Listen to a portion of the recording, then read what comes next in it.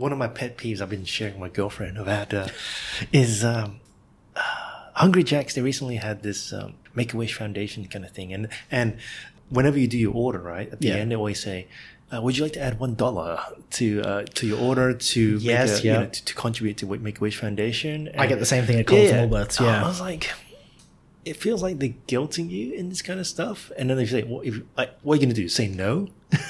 Well, I do. if you say no, it makes you sound like a really bad person. But it's like, I'm pretty sure like these massive corporations earn more money than me, and I think I dug it deep into it. I'm not quite sure, but I believe that if you do contribute, right, then they will be counted as a charity, and so they can claim certain tax deductions from making these kind of contributions. Yep.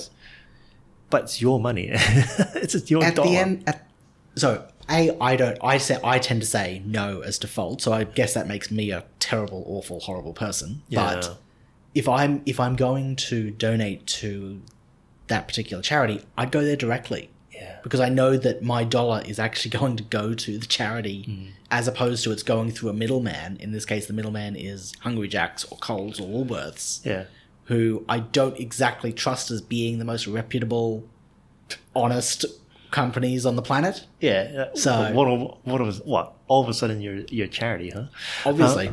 But it was interesting because I was like, I think I made an order Hungry Jack's Burger King for the guys in America because apparently Burger King is copyrighted or trademarked already. I was so surprised to learn that Hungry Jack's and Burger King were the same thing. Yeah. And Burger King's now taken the logo of Hungry Jack's. Like the Hungry Jack's style of logo is now the Burger King logo. Yeah. Anyway, we're not even getting any money from them, so we're just... Why are we plugging their names again? Well, because the $1 thing. But I said, after my order, I just went, and the guy said, would you like to add $1? And as soon as I said, would you like to add $1? I started shaking my head, no. But he kept going, as in like he's been repeating the whole mantra so many times to other people. So he's like, would you like to add $1 to make a donation to Make-A-Wish Foundation, blah, blah, blah, blah. And like he kept going after that, and I was still shaking my head, no. I was like, stop. Just let me pay for my food and we'll continue on, and you can continue this awkward social interaction with someone else. Yeah, like he couldn't stop because he just kept talking about that thing. It's like, okay, thank you. No. I think all you do is like you get like a little star and you put your name on it. Yeah. You know what? I don't have issue with charity. Yeah. In fact, I would like to give to charity, but I feel it's like everyone's taking money for you, so like all of a sudden it's not your choice anymore. It's like the gift of able to give to charity, that generosity. Yes. Is taken away from you because it's like tax. Take it away from you. Well, it's made more convenient and easier, and I think that because it's easier to do, then kind of the challenge or the hardness of it or the decision to make that is made less. It's weighted. It's not as weighted essentially. Yeah. But there was an interesting South Park episode about that one, about make $1, and it's like if you don't give $1, then like you can get that dollar back by taking this dollar from this statue of a kid who'll like scream ouch, and there's like the guilt kind of thing. Oh gosh. Yeah. Anyway, they do a good job at cutting through to the heart of a lot of issues. But we're not plugging them either, I assume. No. All right, so.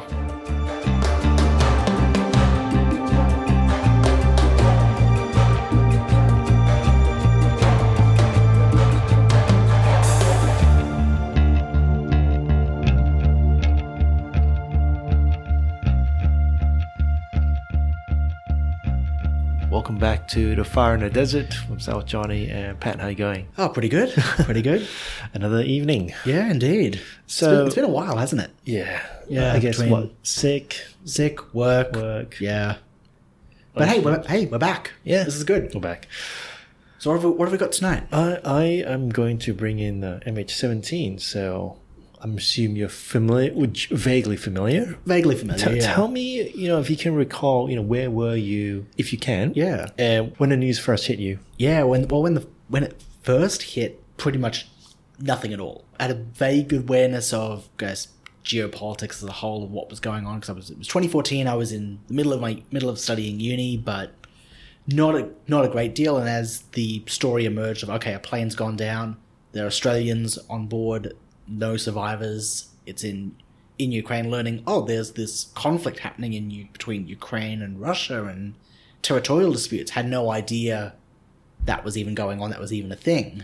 Yeah, it was just watching the news as the story emerged and trying to figure out how in the world the plane thought it was a good idea to go and fly over a war zone. But that, I think at the end, from memory, this was going back quite a few years. It turned out that there was a missile launcher, ground to air military equipment that had been set up and shot the plane down. Yeah, we kind of assumed or thought was that there was some mechanical fault or some what would you call it, non-nefarious issue or reason for it, and turns out it was a deliberate attack. Pilot error, engineering, exactly, that kind of stuff. Yeah, I think what gets me is that it's part of two incidents, which is part of the Malaysian Airlines saga back in the mid 2010s. Yeah, is you had the MH17 with the missile being shot at the aircraft. Yeah, but you also had the MH370 where it flew into the sea. Now that one was much closer to home as well, because it was in our backyard pretty much. We were more involved in the Pacific, I guess. Yeah,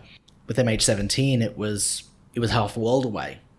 I think there was a level of it being a bit closer to home than just an airplane tragedy, because there were Australians involved.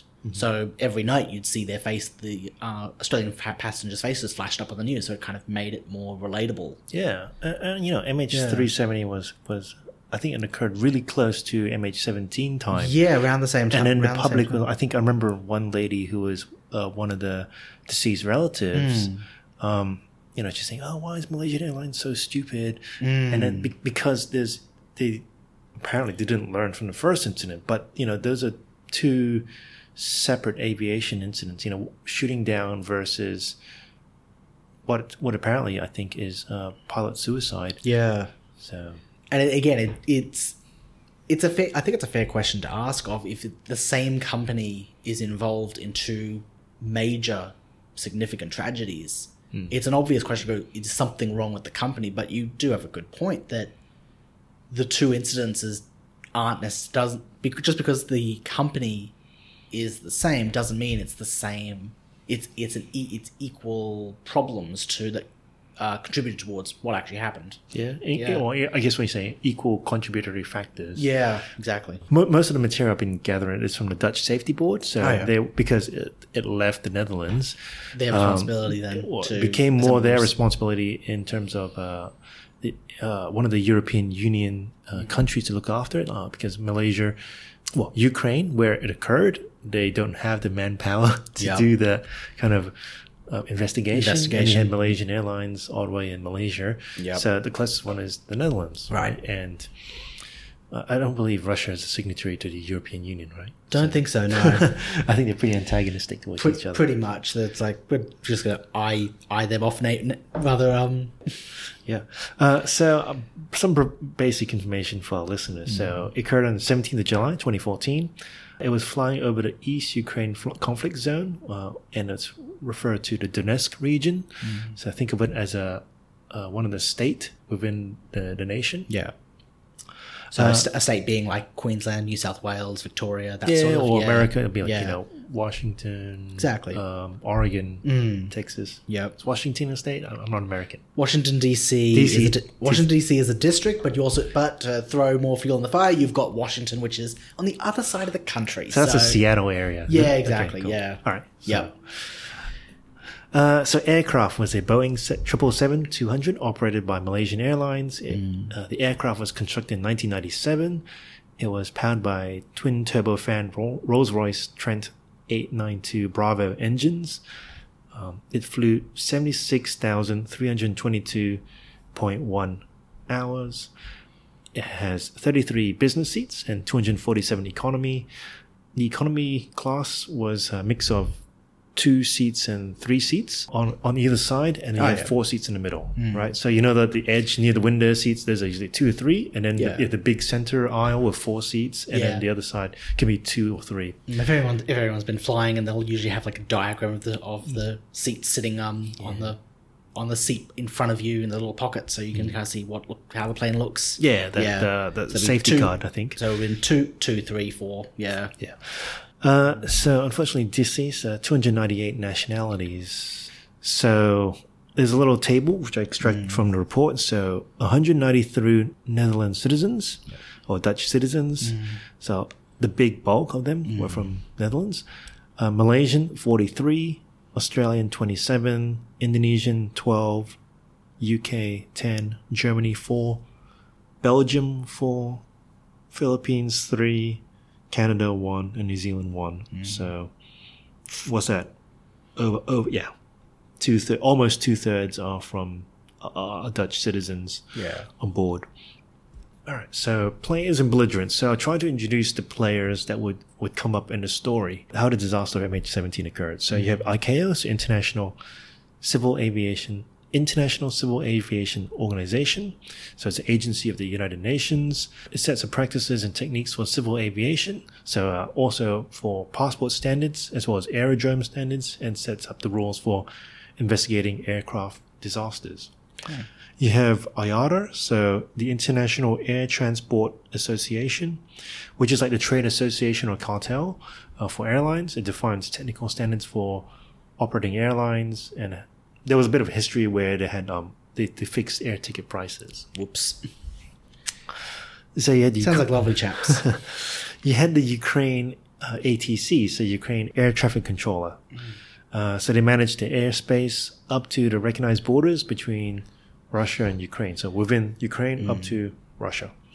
Which obviously, though, that borderline was in dispute, thus the conflict. Yeah. We'll get there, but yeah.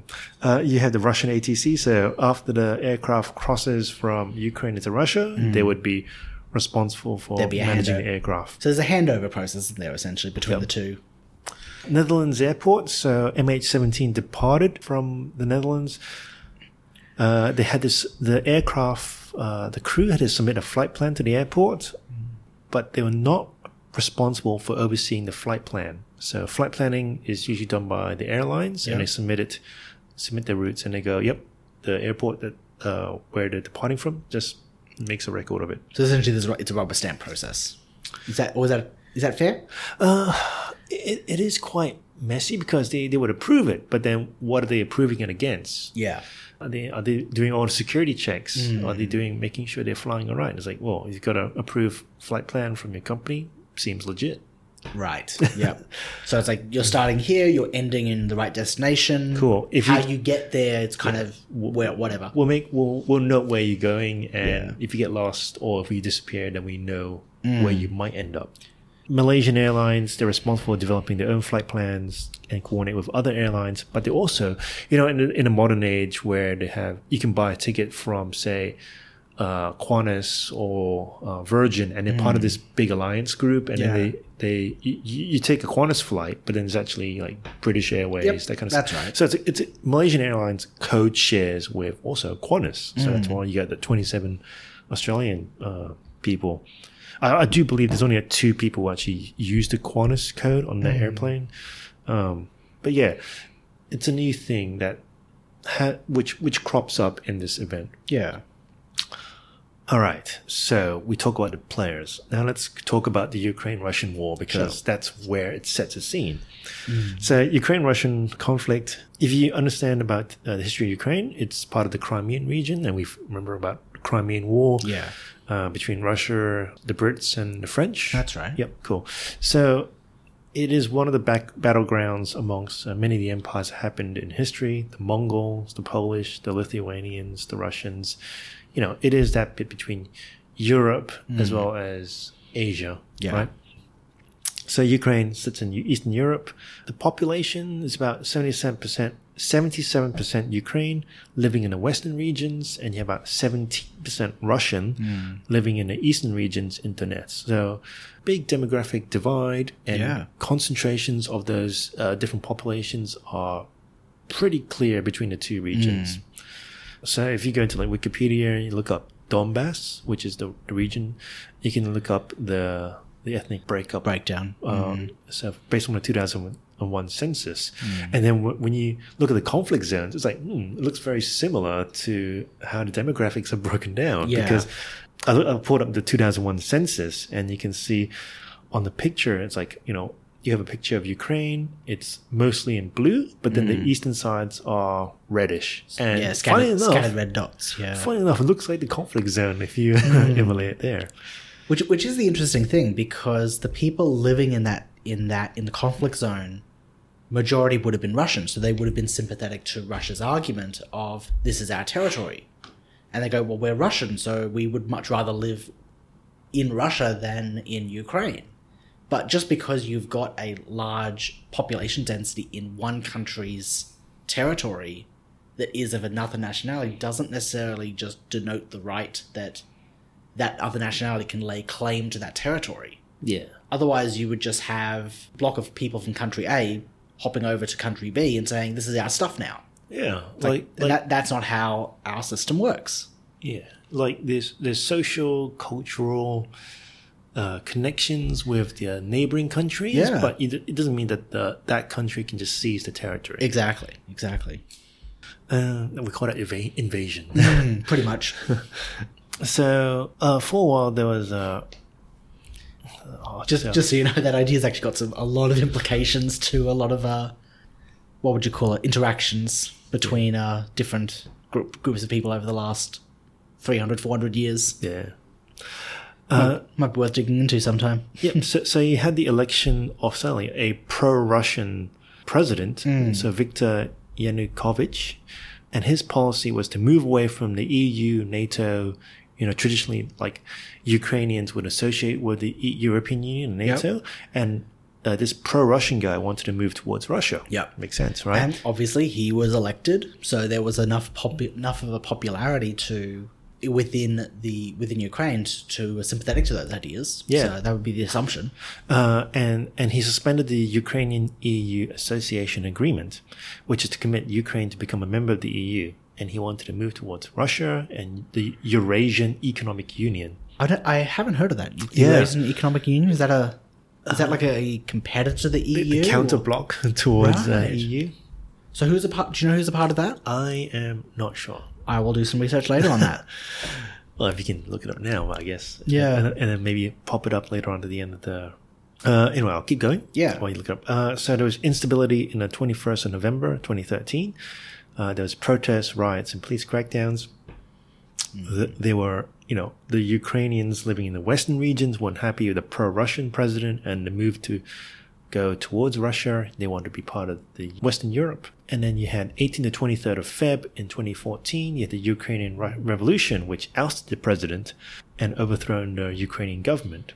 On the 1st of March 2014, the Russian Federation Council adopted resolution by petition of President Putin to use military force in Ukraine and annex the Crimea and Donbass region. So the Crimea, looking at that big peninsula that juts out into the Black Sea, and the Donbass region, but it is pretty much that region between Russia and Ukraine. So, one of the things, if you can recall, I guess from history, is that, a lot of Russian land is really cold. Yep. And so they would have a limited warm water ports. So if you remember the Russo-Japanese War, yes, they had to seize Port Arthur because it is one of those ports that is in the warm water area. Yeah. So they can bring in trade, they can bring in, it's a lifeline, essentially. Yeah. Rather than, I think what happened was that the Navy on the western side had to travel all the way, down to the Cape of York. Right. All the way to Japan to fight them. It's like, it helps if your Navy has warm water access on both sides of the country, but Russia, too cold. And so, Crimea, that peninsula that juts into the Black Sea, is a very juicy target. Yeah. What actions actually occurred? So there was wide media attention. There was division and polarization of people between allying with Europe or with Russia. And then you had the separatist actions. So there's local people living in those regions declare themselves, Donetsk People's Republic and Luhansk People's Republic. pretty much declaring themselves independent states from Ukraine. Right. You have that warm water port now in Sevastopol in Crimea, which now belongs to Russia. And you had a series of multiple aircraft shootdowns. So from April to 17th of July, so up to the event, 16 Ukraine military aircraft were shot at from the ground. So you had military transport jets, you had propeller aircraft, fast attack aircraft such as the Su-25, and also military helicopters. But they're all shoot downs at low levels with fatalities and loss of aircraft. So, example of the height, you had helicopters being shot down about 4,500 meters or 14,000 feet, as well as an Antonov 26 being shot down at 6,500 meters or 21,000 feet. And I suspect it was because of MANPAD, so man-portable air defense. So it's either that, think about, Afghanistan, the little Taliban dude shooting, surface-to-air missile rocket launchers at the aircraft, or the other theory could be it's shot down by Russian aircraft, by air-to-air missiles. Right. Because you have that border between Russia and Ukraine. Anyway, anything before we move on from, I guess, the theory? Setting the scene of the history of the war up to the event. No, I don't think so. Pretty good summary of that. Yeah, so, I don't know, you got the Eastern Eurasian Economic Forum. Not a great deal, partly on account of my internet not being able to connect properly, but from what I can gather, it's a much smaller block of nations, including Russia, but also I got Belarus and Kazakhstan, which I believe are two bordering nations on Russia's border. Yeah. So pretty much they've formed their own block. I don't know to what extent, like if they're designed to try and combat economically against the EU and what they perceive as the Western Bloc, pretty much. Yeah. So Western nations, and they're kind of trying to economically create resistance there. But I want to get some more information. It's just the wonders of the internet. When it works. When it doesn't, it doesn't. Doesn't have as much power as the EU or like OPEC or APEC. No, I'd say it's much. From what I can see, it's a lot smaller. It's pretty much Russia. Well, pretty much. Well, it's on the Wikipedia page. It's on the Google summary. It says the primary language is Russian, so that kind of gives you an idea. Yeah. But yeah, it's something definitely look into, because I had until you just mentioned it, I had no idea it even existed. Which again is interesting, because I had no idea about up until that aircraft coming down. I had no idea there was even a conflict between Ukraine and Russia, like open armed conflict, and that the nation of Ukraine had fractured and splintered into all these different interest groups. Yeah. It was just this war that happened. But it's also mostly centralized between Ukraine and Russia. It didn't really involve the EU or America or Australia until, we started getting involved when the aircraft got hit. Yeah. Well, we got involved. I remember the US were starting to take notice when Russia was was annexing Crimea. Yeah. And I do remember America was getting a bit annoyed at, getting quite upset and annoyed at Russia getting into the habit or the idea that they can just take territory of neighboring nations and get away with it, which again destabilizes the entire region of Europe, which again we've had this tentative peace between East and Western Europe since the Cold War, since World War II and the Cold War era. So I remember Georgia being invaded by Russia back in like 2008, 2009, I think. Probably 2008. Okay, yeah. I don't remember that one, but again, I wouldn't be surprised. My knowledge of geopolitics in that area back then, I didn't know that. I wasn't aware of that much. In this case. Okay, so next bit is the lead up to the event, so the history of flight. So, I'll state this, the times are in this report are mentioned in Central European time. So it's used from Netherlands time, or UTC +1, or Greenwich Meridian time +1. So the aircraft arrived from Kuala Lumpur in Malaysia, 0636 at Amsterdam Airport in Schiphol. I don't know my Dutch. It spent about 6 hours in the airport to do a turnaround and servicing, and an MH17 departed the gate about 12:13 Central European time. And I'll just read from the report. I'll just read from the Dutch safety report in extract. Is the aeroplane left gate G3 13 minutes later than planned, primarily due to overbooking and a late arrival of some transfer passengers on a scheduled flight to KL. Malaysian Airlines had prepared and filed an air traffic control flight plan. The flight crew was provided by the ground handling agent with an operational flight plan, NOTAMs, which is Notice to Airmen, information that is sent by the ATC on the airspace, considering flying events and restrictions. They gave the loading information as well as the weather information prior to departure. The material had been prepared in Kuala Lumpur by Malaysian Airlines. The operational flight plan contained detailed route information, a summary of the mass data, fuel information, and information on winds and temperatures along the route. It was standard practice for the flight crew to study the material in order to adjust the fuel load or route plan if the pilot in command deemed this necessary. There were 298 persons, including 283 passengers on board the airplane. The crew was comprised of 4 flight crew members and 11 cabin crew members.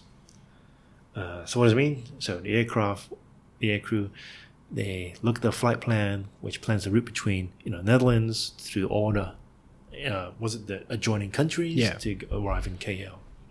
Departs north from Amsterdam, follows a set of air navigation waypoints or international recognized waypoints set by VHF omnidirectional range ground beacons. If the beacons have a set GPS, then you can sort of navigate and hone your radar to lock on that signal, and you can sort of get an idea where you are on the route. Yeah. So it's going to go to Netherlands, then went to Germany, then went to Poland, and then went to Ukraine, but it got shut down there. It would have continued to Russia, northeast Iran, Afghanistan, Pakistan, India, Thailand, and then back in Malaysia. Right. You can still fly that route. I believe it doesn't go quite through Ukraine. It might detour, but then use MH19. Yep. MH17 no longer exists. Right. It's a 13-hour flight, or 495.4 kilometers, or 307.83 miles. So the flying height is about 31,000 to 37,000 feet. Yes. So aircraft serviceability. So one of the reports is that they noticed that the cockpit voice recorder area microphone cap in the cockpit was missing.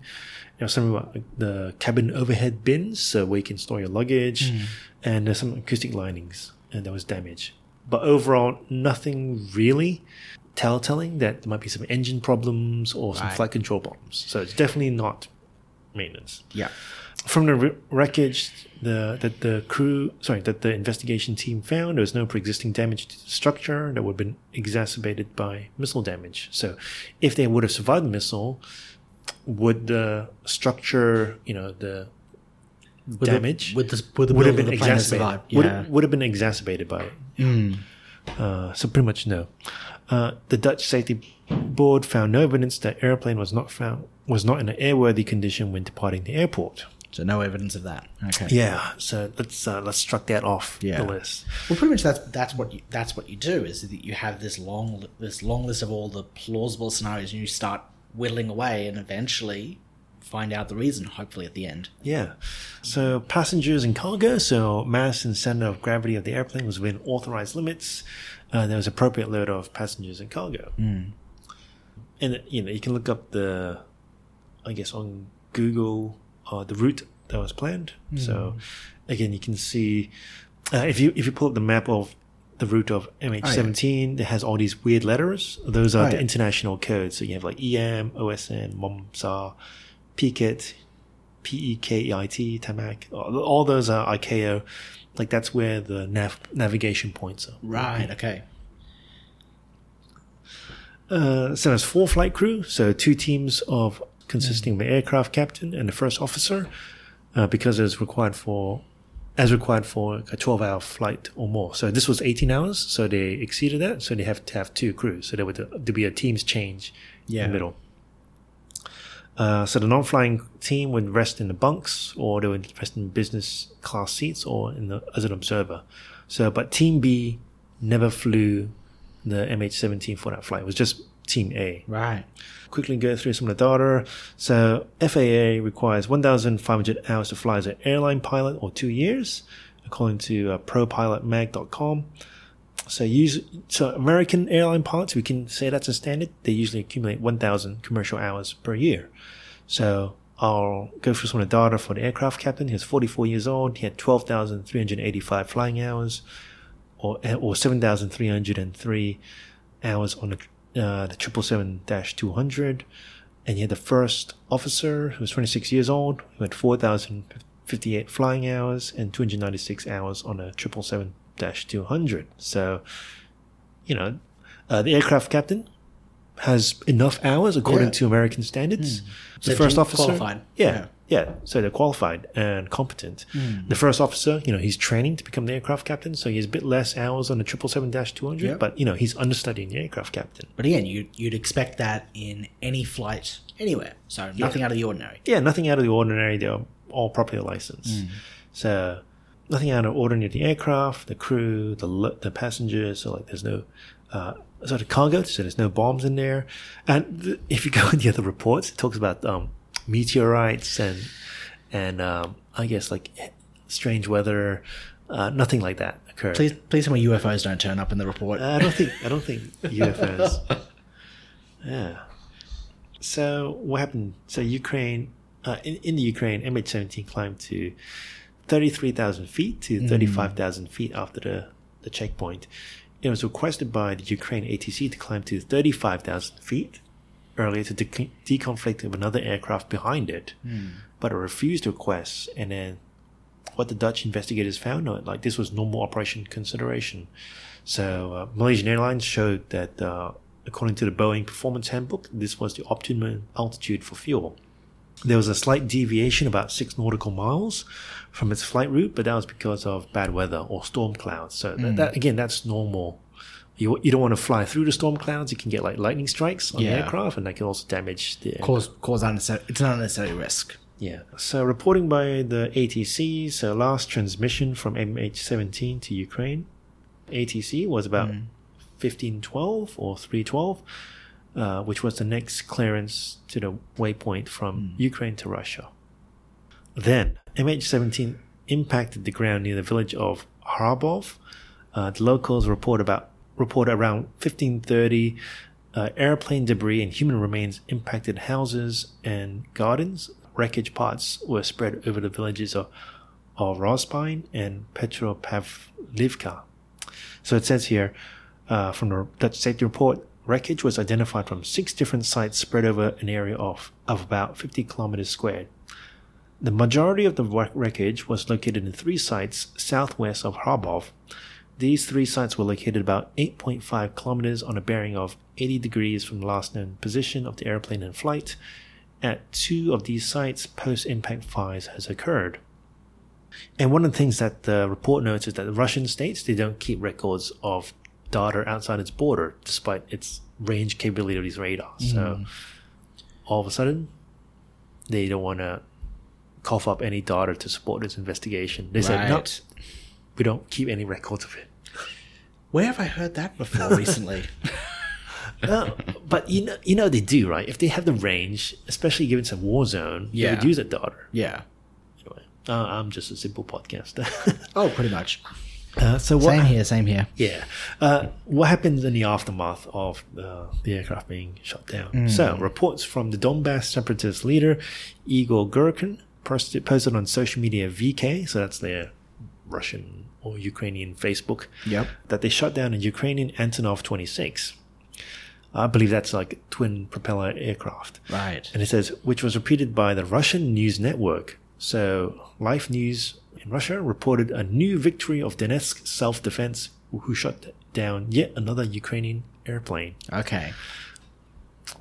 Well, they think they shot down a Ukrainian airplane. There was also several eyewitness accounts that said they had shot down another Ukrainian aircraft down. But then later on, all these separatists denied any involvement. as soon as they realized, oh, that might not have been a Ukrainian plane. Yeah. Oopsie. So the separatist leader Alexander Borodai reported to Russian media that the aircraft was a civilian airliner. Uh-oh. Yeah, so you had the Dutch-led investigation, which is where this report comes from, but you also had the joint investigation team. So criminal investigators from Netherlands, Belgium, Ukraine, Malaysia. I also believe it also includes Australia. I think we were involved as well in some small way. So they're not looking at how the aircraft was shot down in terms of the air accident itself, but they're looking at what are the forensics, what are the trails, who and why would have. Were the people involved? And why did they shoot it down? So they started eliminating accidents. Maybe it's a terrorist attack. Maybe there's a bomb on board. No, they eliminate that. They also eliminate the air-to-air attack. And they started identifying the Buck missile system, SA-11 Gadfly that shot down MH17. And they pieced together online information or public social media videos of Russian troops actually traveling down the highway, convoying down to Ukraine. Yep. So you can actually see like the pictures, the serial numbers, the paint marks as well. And you can see it over time. When you're departing from base, right, you have your regular, white numbers on the side of the vehicle. Yeah. But as soon as it gets to, closer to the war zone, you start camouflaging it, disguising it. Yeah. And you can see like later down the route that the paint was sort of painted over the white marks. Yeah.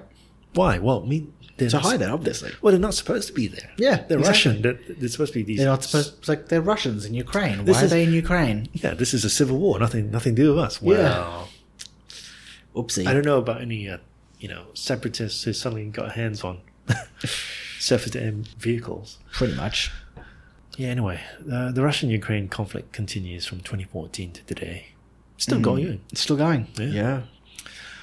It is interesting that, and again, this is more a comment on this short bandwidth of media cycle that we all participate in.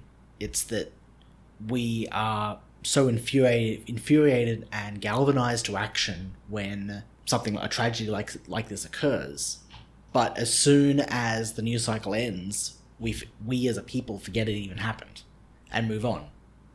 Like, the fact that this conflict is still continuing, still going on to this day, and it hasn't been resolved in, 2014, so nearly, is that 6 years? 7 years. 7 years now. And it's still going on, but our awareness of it in Australia, we don't hear anything about it. Oh, it's a bit sad. Yeah. Bit sobering.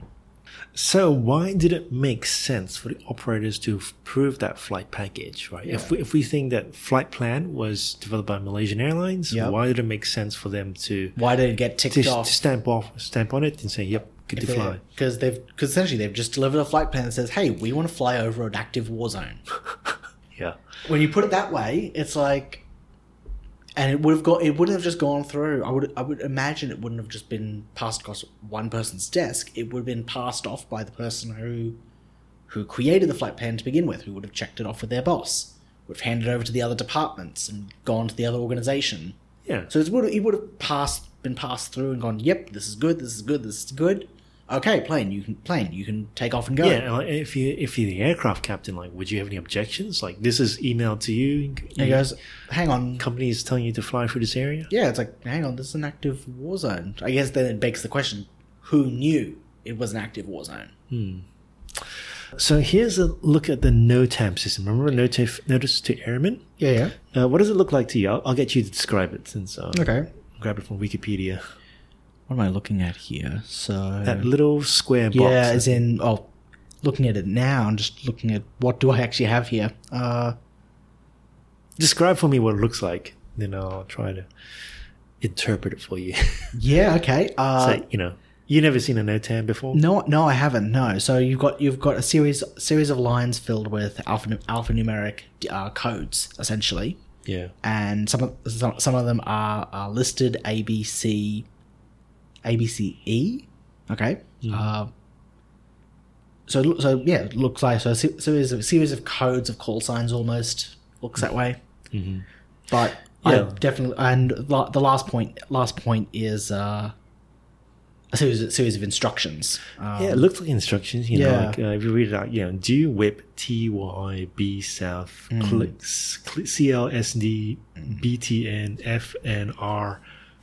Yeah. So Yeah, as someone who is a designer and a bit of a developer for my day job, I could look at this and go, it's short. There's a form of shorthand going on here. There's a way to easily communicate yeah. information. If you're a pilot, you'll be able to read this. Like I remember I had a pilot friend who I was trying to go through some note terms. He's like, "That's what it means." I'm like, "How do you know that?" Yeah. They just know. It's like code, you know. Yeah, exactly. Like I'll look at some HTML, some CSS that makes a website look the way it does, and I now intuitively can read that code and understand what it would appear on a website. Like, okay, make this box red with red and 50 pixels in size. It's like I know what that code would actually look like on the screen. So that does make sense to me, actually. So there's a bunch of series about geographical locations, where it is. If you like EGLL, they would associate with London Heathrow Airport. Okay, that is the standard notation for it. I would have gone with LON, but that's okay. Yeah. And then last bit, that gibberish bit goes, due to work in progress, taxiway B South is closed between F and R. Taxiway R is closed between A and B and is diverted through a new green center line and blue edge lighting. Caution advice. Okay. So, caution advice, CTN space ADZ. That's very short form. That's very short form. But then, I guess, back in the olden aircraft, they only had so much data, so you had to shorten everything. Yeah. Because you have. I'm assuming this is something. So the pilot would receive this before they take off, or while they're in the air. They would take this before takeoff, Yeah. and it'd be probably printed out. Yeah. Before computers. And would have had to be just typed out really quickly on. Otherwise, you had billions of pages. Yeah, exactly. Anyway, so I guess what I'm trying to say is that these NOTAMs are complex to interpret unless you take the time to go through it bit by bit. But you're meant to review the NOTAMs on your route. That's what you do as a responsible aircraft captain. And you draw upon many countries' databases. So this is standardized across the world. They all use that same language. So you have to adjust, you have to interpret the warnings, adjust your route and cruising altitude accordingly. But nowadays, everything's electronic. So you can have electronic flight bags or tablets to help with flight planning. Yeah. And here it goes. So the UK, US, and Russian NOTAMs had warnings on Ukraine. Right. Right. So I'll just read part from the reports that, on March 14, Russian issued NOTAM for Crimea, not Donbass, that Russian ATC was introduced. Ukraine responds by issuing NOTAM rejecting it. So Russian aircraft control says, we have control of this airspace. Uh-oh. And then Ukraine says, no, you don't. It's like, no, that's our stuff. And then there's a pattern of them issuing NOTAMs against each other. Right. So essentially what we're talking about here is essentially an email war. Yeah. Between two control towers. So this leads to conflict of information and management of airspace by both countries. Yeah. It's like, no, this is my airplane. Leave it alone. Yeah. So, 2nd of April 2014, ICAO, UN body here, publishes a letter to all members informing them of safety of civil flight through the Crimean area. And it says, quote, due to the unsafe situation where more than one ATS provider may be controlling flights within the same airspace from 3rd of April 2014, 0600 UTC onwards, considerations should be given to measures to avoid the airspace and circumnavigate the Simferopol FIR or Flight Information Region with alternative routings. So don't fly. And for reference, the ICAO was you mentioned one of the characters earlier. International Civil Aviation Organization. That's right. So they're the UN agency, not the one that were involved in ticket fixing that you mentioned. No, that's IATA. Exactly. That's their it's Air Transport Association. Yeah. I believe that's the thing. Anyway, so back to this. So the UN agency responsible for coordinating these flights, air traffic all over the world. They've issued a warning saying, "Do not fly over this region. They are fighting." pretty much. Yeah. They will try and shoot you down if you do. Well, it's unsafe. Yeah. You know what? Fly around the area, don't fly through it. Yeah. And it had supporting letters. So this flowed on, and Eurocontrol, the European organization for the safety of flight and air navigation, also supported that thing, as well as EASA, European Aviation Safety Authority. Then later on, there was a letter that stated, ICAO continues to actively coordinate with all involved authorities, international organizations, airspace users, and other states in the region regarding developments as they unfold, specifically from those which could impact flight safety.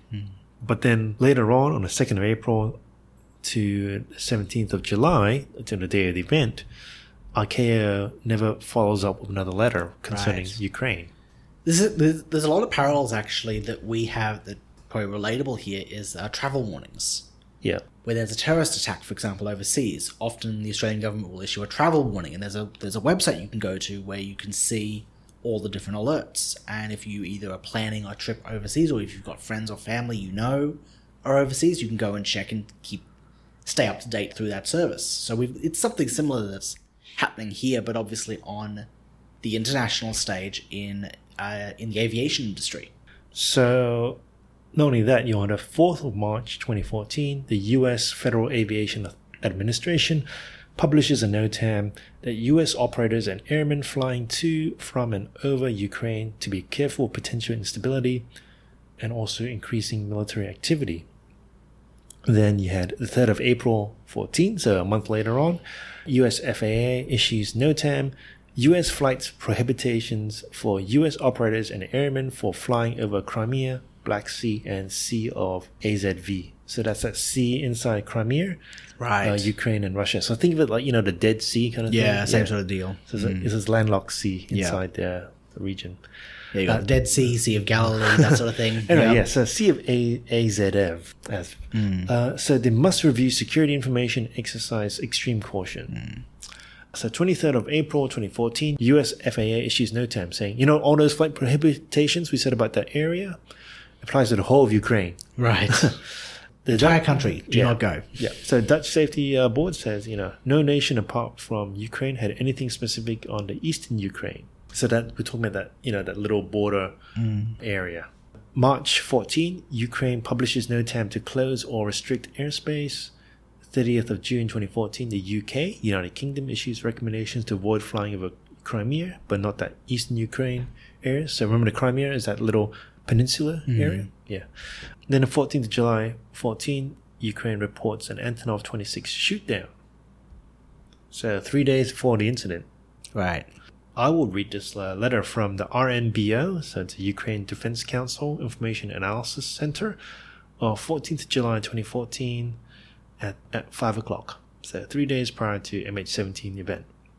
So it says, military operations in the conflict zone. Today, all communications of an Antonov 26 aircraft, or it's a twin-prop airplane, of the armed forces of Ukraine was lost at approximately 12:30 hours.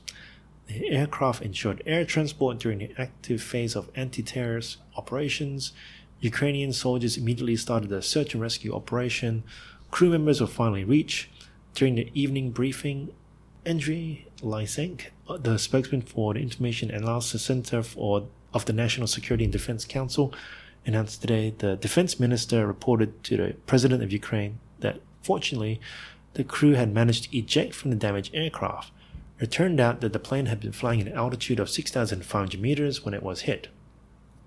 No portable anti-aircraft missile system, which is currently used by the terrorists, can strike an aircraft at such an altitude.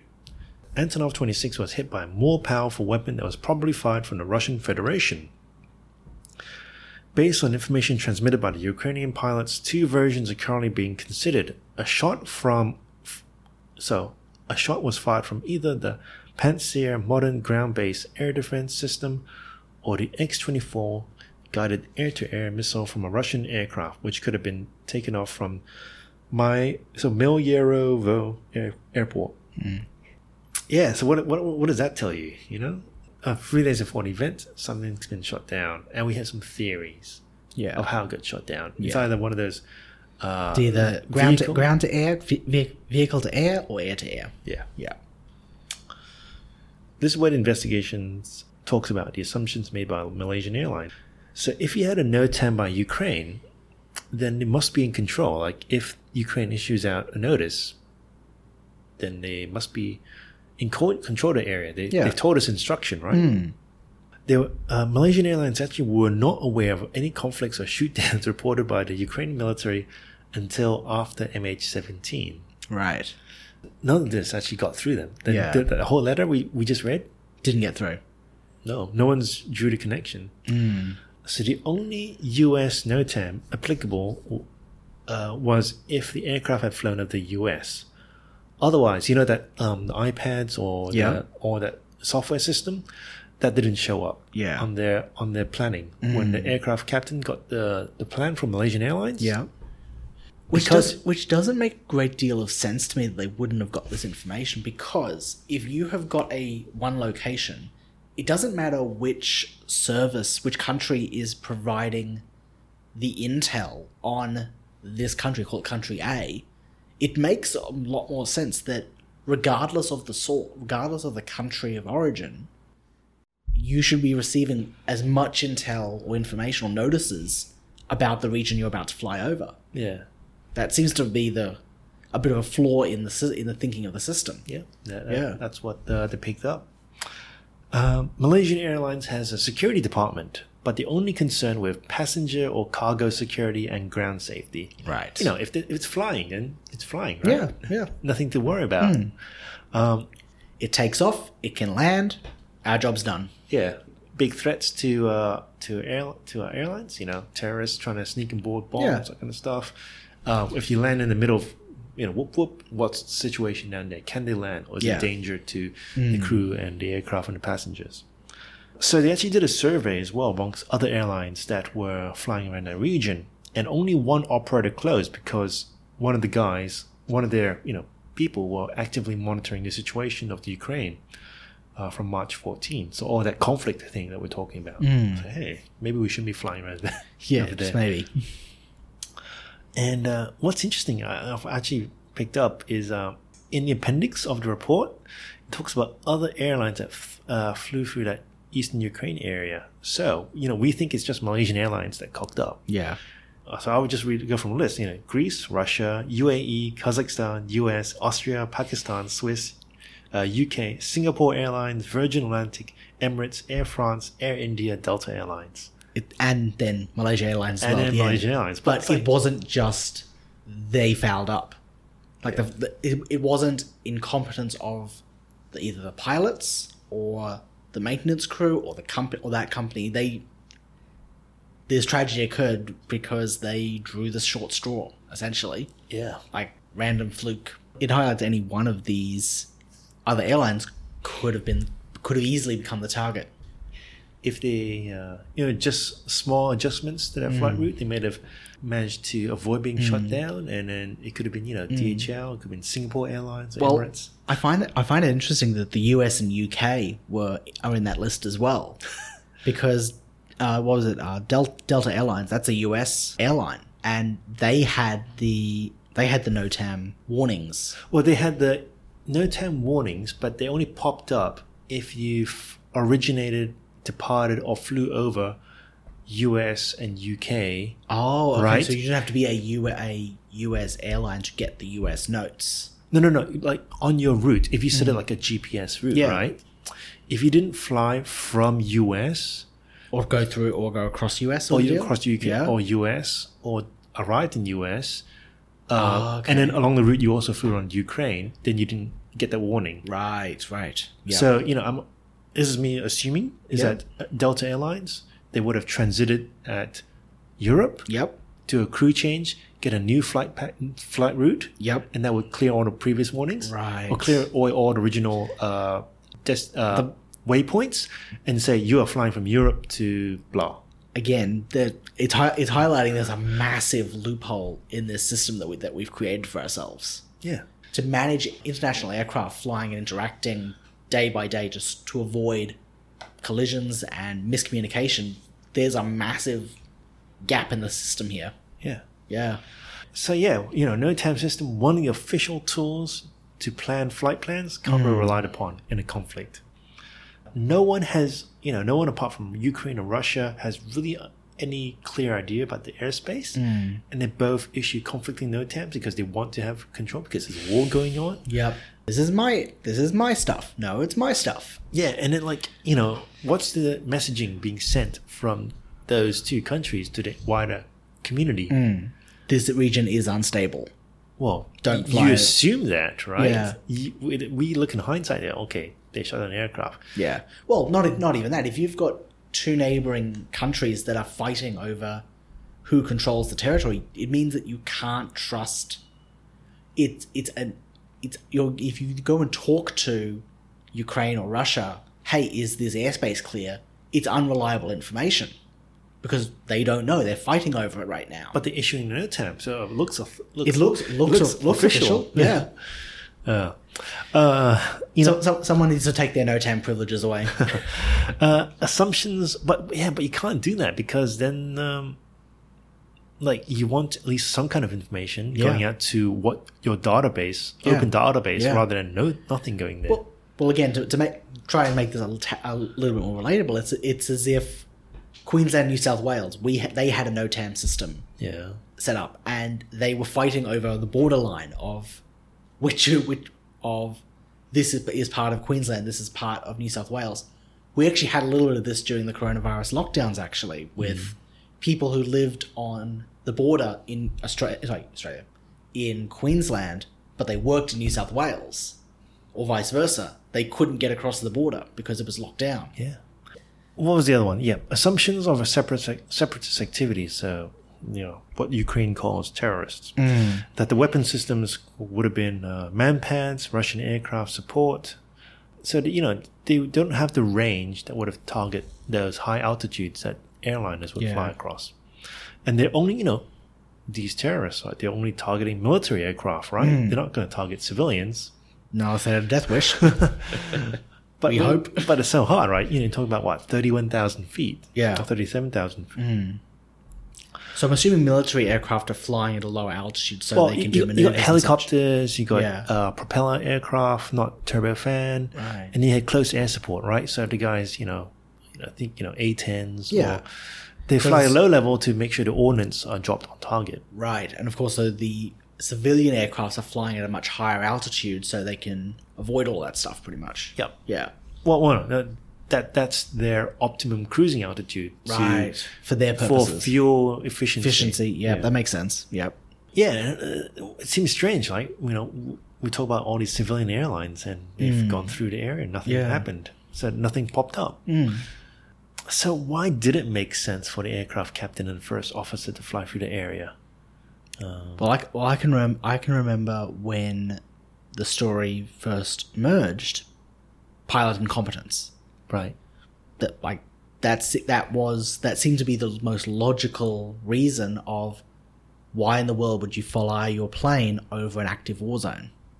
Yeah. But I think what we're learning from digging into this report is that actually wasn't the case, was it? Well, I mean, everything looks official, right? Yeah. It appears on your system. It has, stamped by Ukraine ATC or Russian ATC. Yeah. Someone's in control. Not only that, so your flight package and it was approved by your company. Yep. It's endorsed by Malaysian Airlines. Security assessments are only done on arrival and departure, cargo, baggage, passengers, staff, and planes. So they don't consider Ukraine, right? So there's an example, actually. The Malaysian government requests Malaysian Airlines charter flights to Yemen to evacuate citizens, but the security department advised not to accept it. Right, you don't want to, because they had that war zone in Yemen, right? Yeah. And they had some Malaysian people in need of rescue. So the government of Malaysia says, can you fly to Yemen and then take our civilians back? And then the security department says no. But they only do security in that kind of assessment, not flying over. Nothing from Malaysian intelligence or the embassy provided any support to these flight packages. Flight operations planning, right? You rely on NOTAMs. You don't have military style intelligence reports. You don't have even the news. You don't really consider news. And so this is going about... Well, because again, the news source would be opinions. So it's not as reliable as your NOTAM, which would be your source of truth. Yeah. Yeah. And so much of what we do, we rely on having a source of truth that we can base sure and sound foundation on. So it makes sense that for the pilot, their source of truth, their foundation stone are these NOTAM reports. Yep. Yeah. So I think you're spot on. So I'll just read from the report, the Dutch safety report. Yeah. So the briefing package for flight MH17 also included 2 NOTAMs related to the Rostov FIR, which the Russian Federation published on the 16th of July 14, became effective from 17th July 2014. These NOTAMs, which stated that the use of the number of flight routes on the Russian side of the border with Ukraine was subject to altitude restrictions, including a reference to the armed conflict in the eastern part of Ukraine as a reason for the flight restrictions. The information provided in these NOTAMs was, however, not clear-cut, in addition to the altitude restriction, which was effectively the same as the restriction in force in the neighboring Ukrainian UKDV FIR. It included a second flight restriction. The airspace was restricted below FL 530, the automatic filter applied by the automatic flight plan system used by Malaysian Airlines accepted the NOTAM despite this contradiction, and this did not lead to a route change. So FL 530, I believe it's 530,000 feet. And there were 2 conflicting NOTAMs, one by Ukraine and one by Russia. You know, you can press the clear button to, if there's any contradictions, just clear it. Yeah. And then just accept it. So, we think about the queues, right? So, if you were an aircraft captain flying from Netherlands to KL, you submit your flight plan. First of all, the airport accepts it. Yeah. Surely there must be something, right? Yeah. But no, if you look at the actual rulings, the responsibility of these flight plans belong with the operator, so Malaysian Airlines, rather than the Dutch airport. But Malaysian Airlines in Malaysia, they don't know what's going on the ground in the region. Dutch intelligence, their foreign service and military department, knew about the air threats and the manpads and the Russian air-to-air missile, but they did nothing to support the Dutch airport and to then therefore feed into operators. Yeah. If you interact with the ATC, once you're in the air, right, and you're talking to someone and it says, fly here, fly this level, fly that, you think someone's in control. Yeah. So they're not getting any feedback saying, hey, you're flying into danger. Yeah. So therefore, what the investigation team said, look, despite all the hindsight and looking back, the crew were getting the cues. It's okay to fly around the area. Someone's in control. Someone's in control of the area. Information wasn't getting to the crew. That's the problem. No one was doing the threat assessment by the airlines. Yeah, so other aircraft will fly in the area, right? If you're flying from Netherlands to KL, there's an aircraft in front of you. There's also aircraft behind you. Everything's going all right. This is sort of where the report shifts now towards, okay, how do we know it's a missile? That kind of theory. Yeah. So they did forensics, and they found explosive residue swabs from the wreckage. It shows nitroamine, RDX, and trinitrotoluene, so TNT, and PATN, all those explosive chemicals that you can pronounce. There's paint on wreckage, which matches some missile components, so they're actually not from that 777-200. And they found little bow tie fragments or preformed fragments in the fuselage of the aircraft, as well as the bodies of the crew members in the cockpit. If you go into the report, you can actually look at the little, unfortunately, some of the debris that they pulled out, and you can see the little bow tie. It's bent because it's come upon people. It's impacted upon people, struck bone, struck flesh. Yeah. So there's 4 distinct shapes that they pulled from the captain's body, purser's body, so that's the lead flight attendant, as well as the first officer's body. So all centralized in that cockpit. Yeah. That flight attendant was actually inside that cockpit talking to them. And then they showed a little picture in the report of if you had the warhead, hey, that's what the fragments would look like, the preformed fragments. So when it explodes these little fragments, and it looks like the missile's warhead.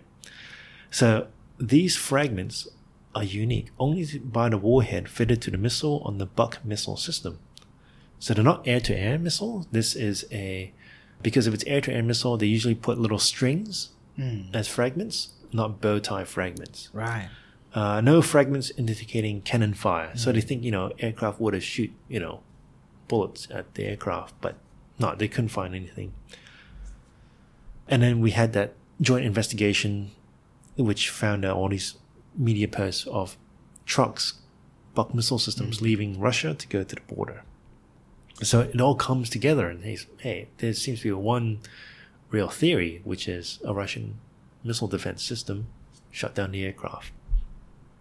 I'll go on to the recommendations and findings, and I'll get you to see if you can agree, disagree, and see if it makes sense or not. So one of them is airspace management in conflict zones. So ICAO states that each state is responsible for how it runs its airspace. But if it's a conflict, right, you can't guarantee the safety of the airspace. Yeah.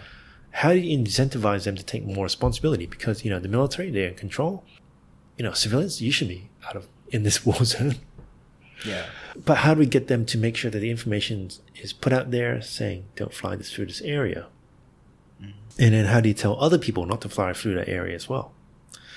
So to ICAO, they say, update the standards for managing airspace in conflict zones, ask the states for more information, as well as ask other ICAO state members to ensure they comply with the new standards, because we talked about all these other countries are flying through the area. Risk assessment, so make information about airspace available, improve standards on ICAO risk management concerning conflict zones.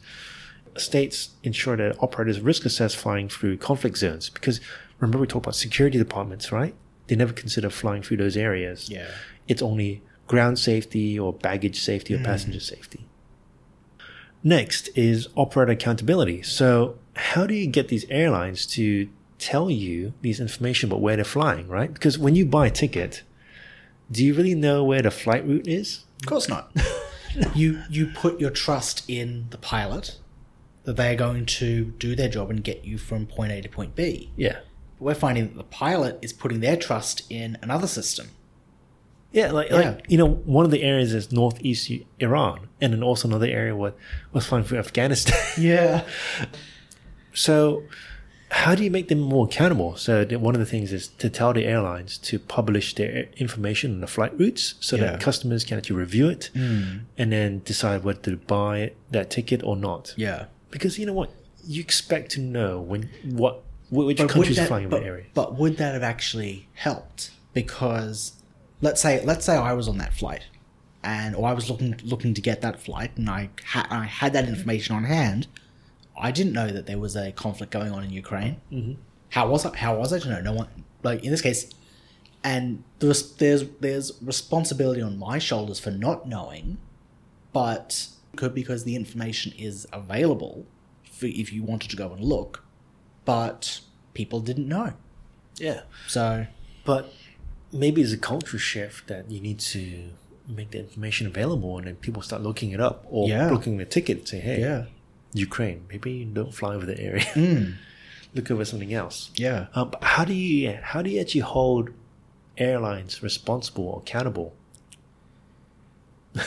Well, that's the challenge. The easy answer is, we need some form of regulation of the airlines, or to put it more simply, we need a governing body to oversee all the airlines and make sure they're doing the same thing and sharing information.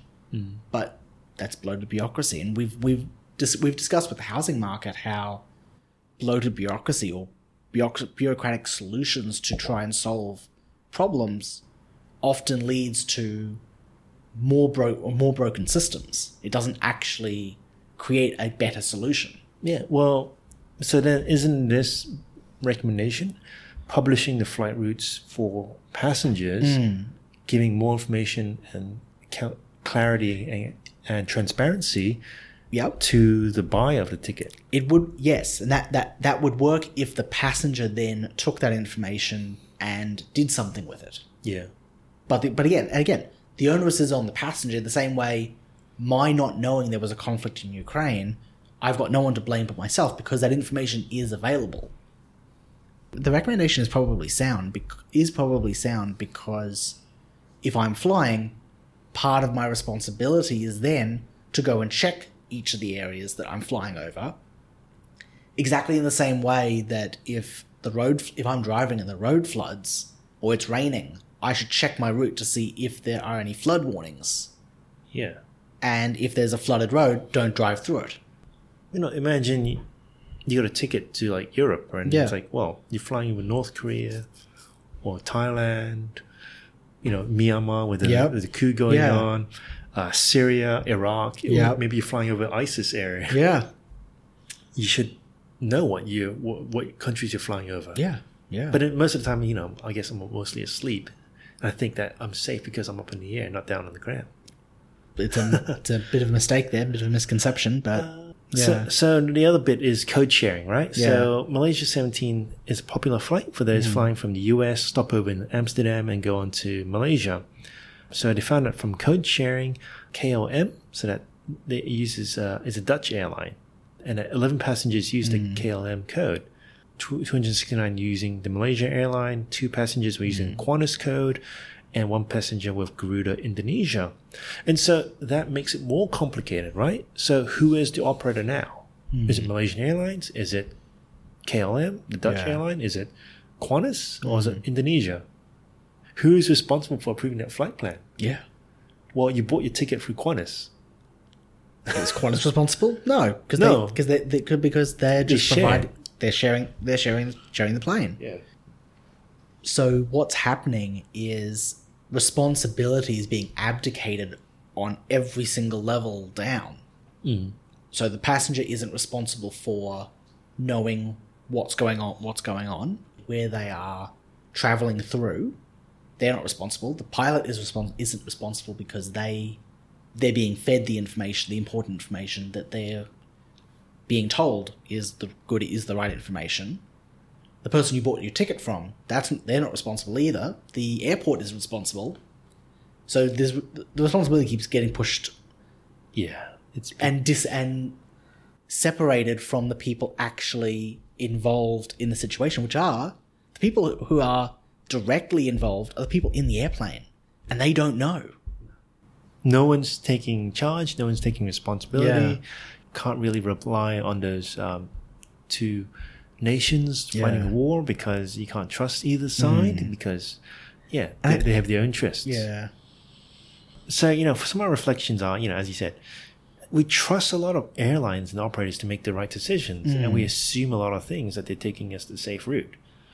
But we need to maybe demand accountability from these airlines that they provide a safe route. Yeah. There's systematic gaps at each level. So each of the people in charge of looking over part of the aviation management, ICAO, down to the countries, down to, the actual NOTAM system, right? Yeah. Each of them has a failure which lead to that accident just increasing its chances of occurring. Yeah. And then, were MH17 just unlucky? Right? Because we've seen all these other operators go through the area. Yeah. As I think I mentioned earlier, it was like, it seems almost like they just drew the short straw. Yeah. On this tragedy. And you know what? Who's in charge? Who's in charge of looking at the aircraft flying through that war zone? No one's in charge. Yeah. And hopefully these recommendations will come out and, hopefully these recommendations will fix the problem. Yeah. But it takes the recommendations seem so far-fetched from the actual flying through the war zone. Yeah. But you realize that if you want to make a really good recommendation on how to fix stuff and prevent tragedies from reoccurring, it has to occur high up. You can't just go up. Don't fly through. Pilot's fault sort of thing. Yeah, it doesn't work. Well, you can't just say don't fly through Ukraine because it might be Syria, it might be Yemen, it might be other countries. Yeah, there's a wider principled approach almost here that has to happen. Yeah, as a shift. Yeah. Well, mate, I will let you take us home on this ending of this podcast episode. Sounds good. No pressure. I think there's a larger principle here of the story that we've looked at, where from the passengers to the pilot to all the different characters we've met, that they've put their trust in authorities and systems to get them home safely. And I think it's actually really important that we should be vigilant of the things that we are looking up to and relying upon to keep things running smoothly, and make sure that the things that we are putting our trust in are reliable, are trustworthy. Something interesting that's coming out of this is that trust was misplaced. We tried to build a system. We as a group tried to build a system to manage something very, very complex. But there was a major loophole here that this tragedy is actually uncovered. And you're right that the recommendations will come out, and hopefully that loophole can get fixed in this instance. But again, I think the wider principle is that it's a lesson that we should be vigilant to try and not put our trust in systems and kind of abdicate our responsibility for our own safety, for our own lives. Yeah, and you know what? You can't just blame the aircraft captain and the flying pilot. No. And the co-pilot. Yeah. Right? Because there are these authorities at each level, from high down to low, and the chains and the links there are broken because information's not getting out there to not fly through this area. Yeah. And there's assumptions made that someone's in charge, but no one's in charge. And because there were these major oversights that resulted in this tragedy, the whole system fell apart. Yeah. And again, this was a significant, complicated, and interconnected system. But one small chink in that armor, the whole thing collapsed. And what you're left with is not with the people who are running that, or organizing and managing that system got hurt. Innocent victims got hurt. People who put their trust in it and unfortunately lost their lives as a result. All right, guys. Thank you for listening to The Fire in the Desert. We will catch you guys next time. Till next time. If you like this episode and podcast, please like and share with your friends and subscribe. You can reach us at thefireinthedesert@gmail.com or Twitter @fireinthedesert. Music is Outfoxing the Fox by Kim McLeod at incomtech.com. And thank you for listening to The Fire in the Desert, conversations about life, culture, and society.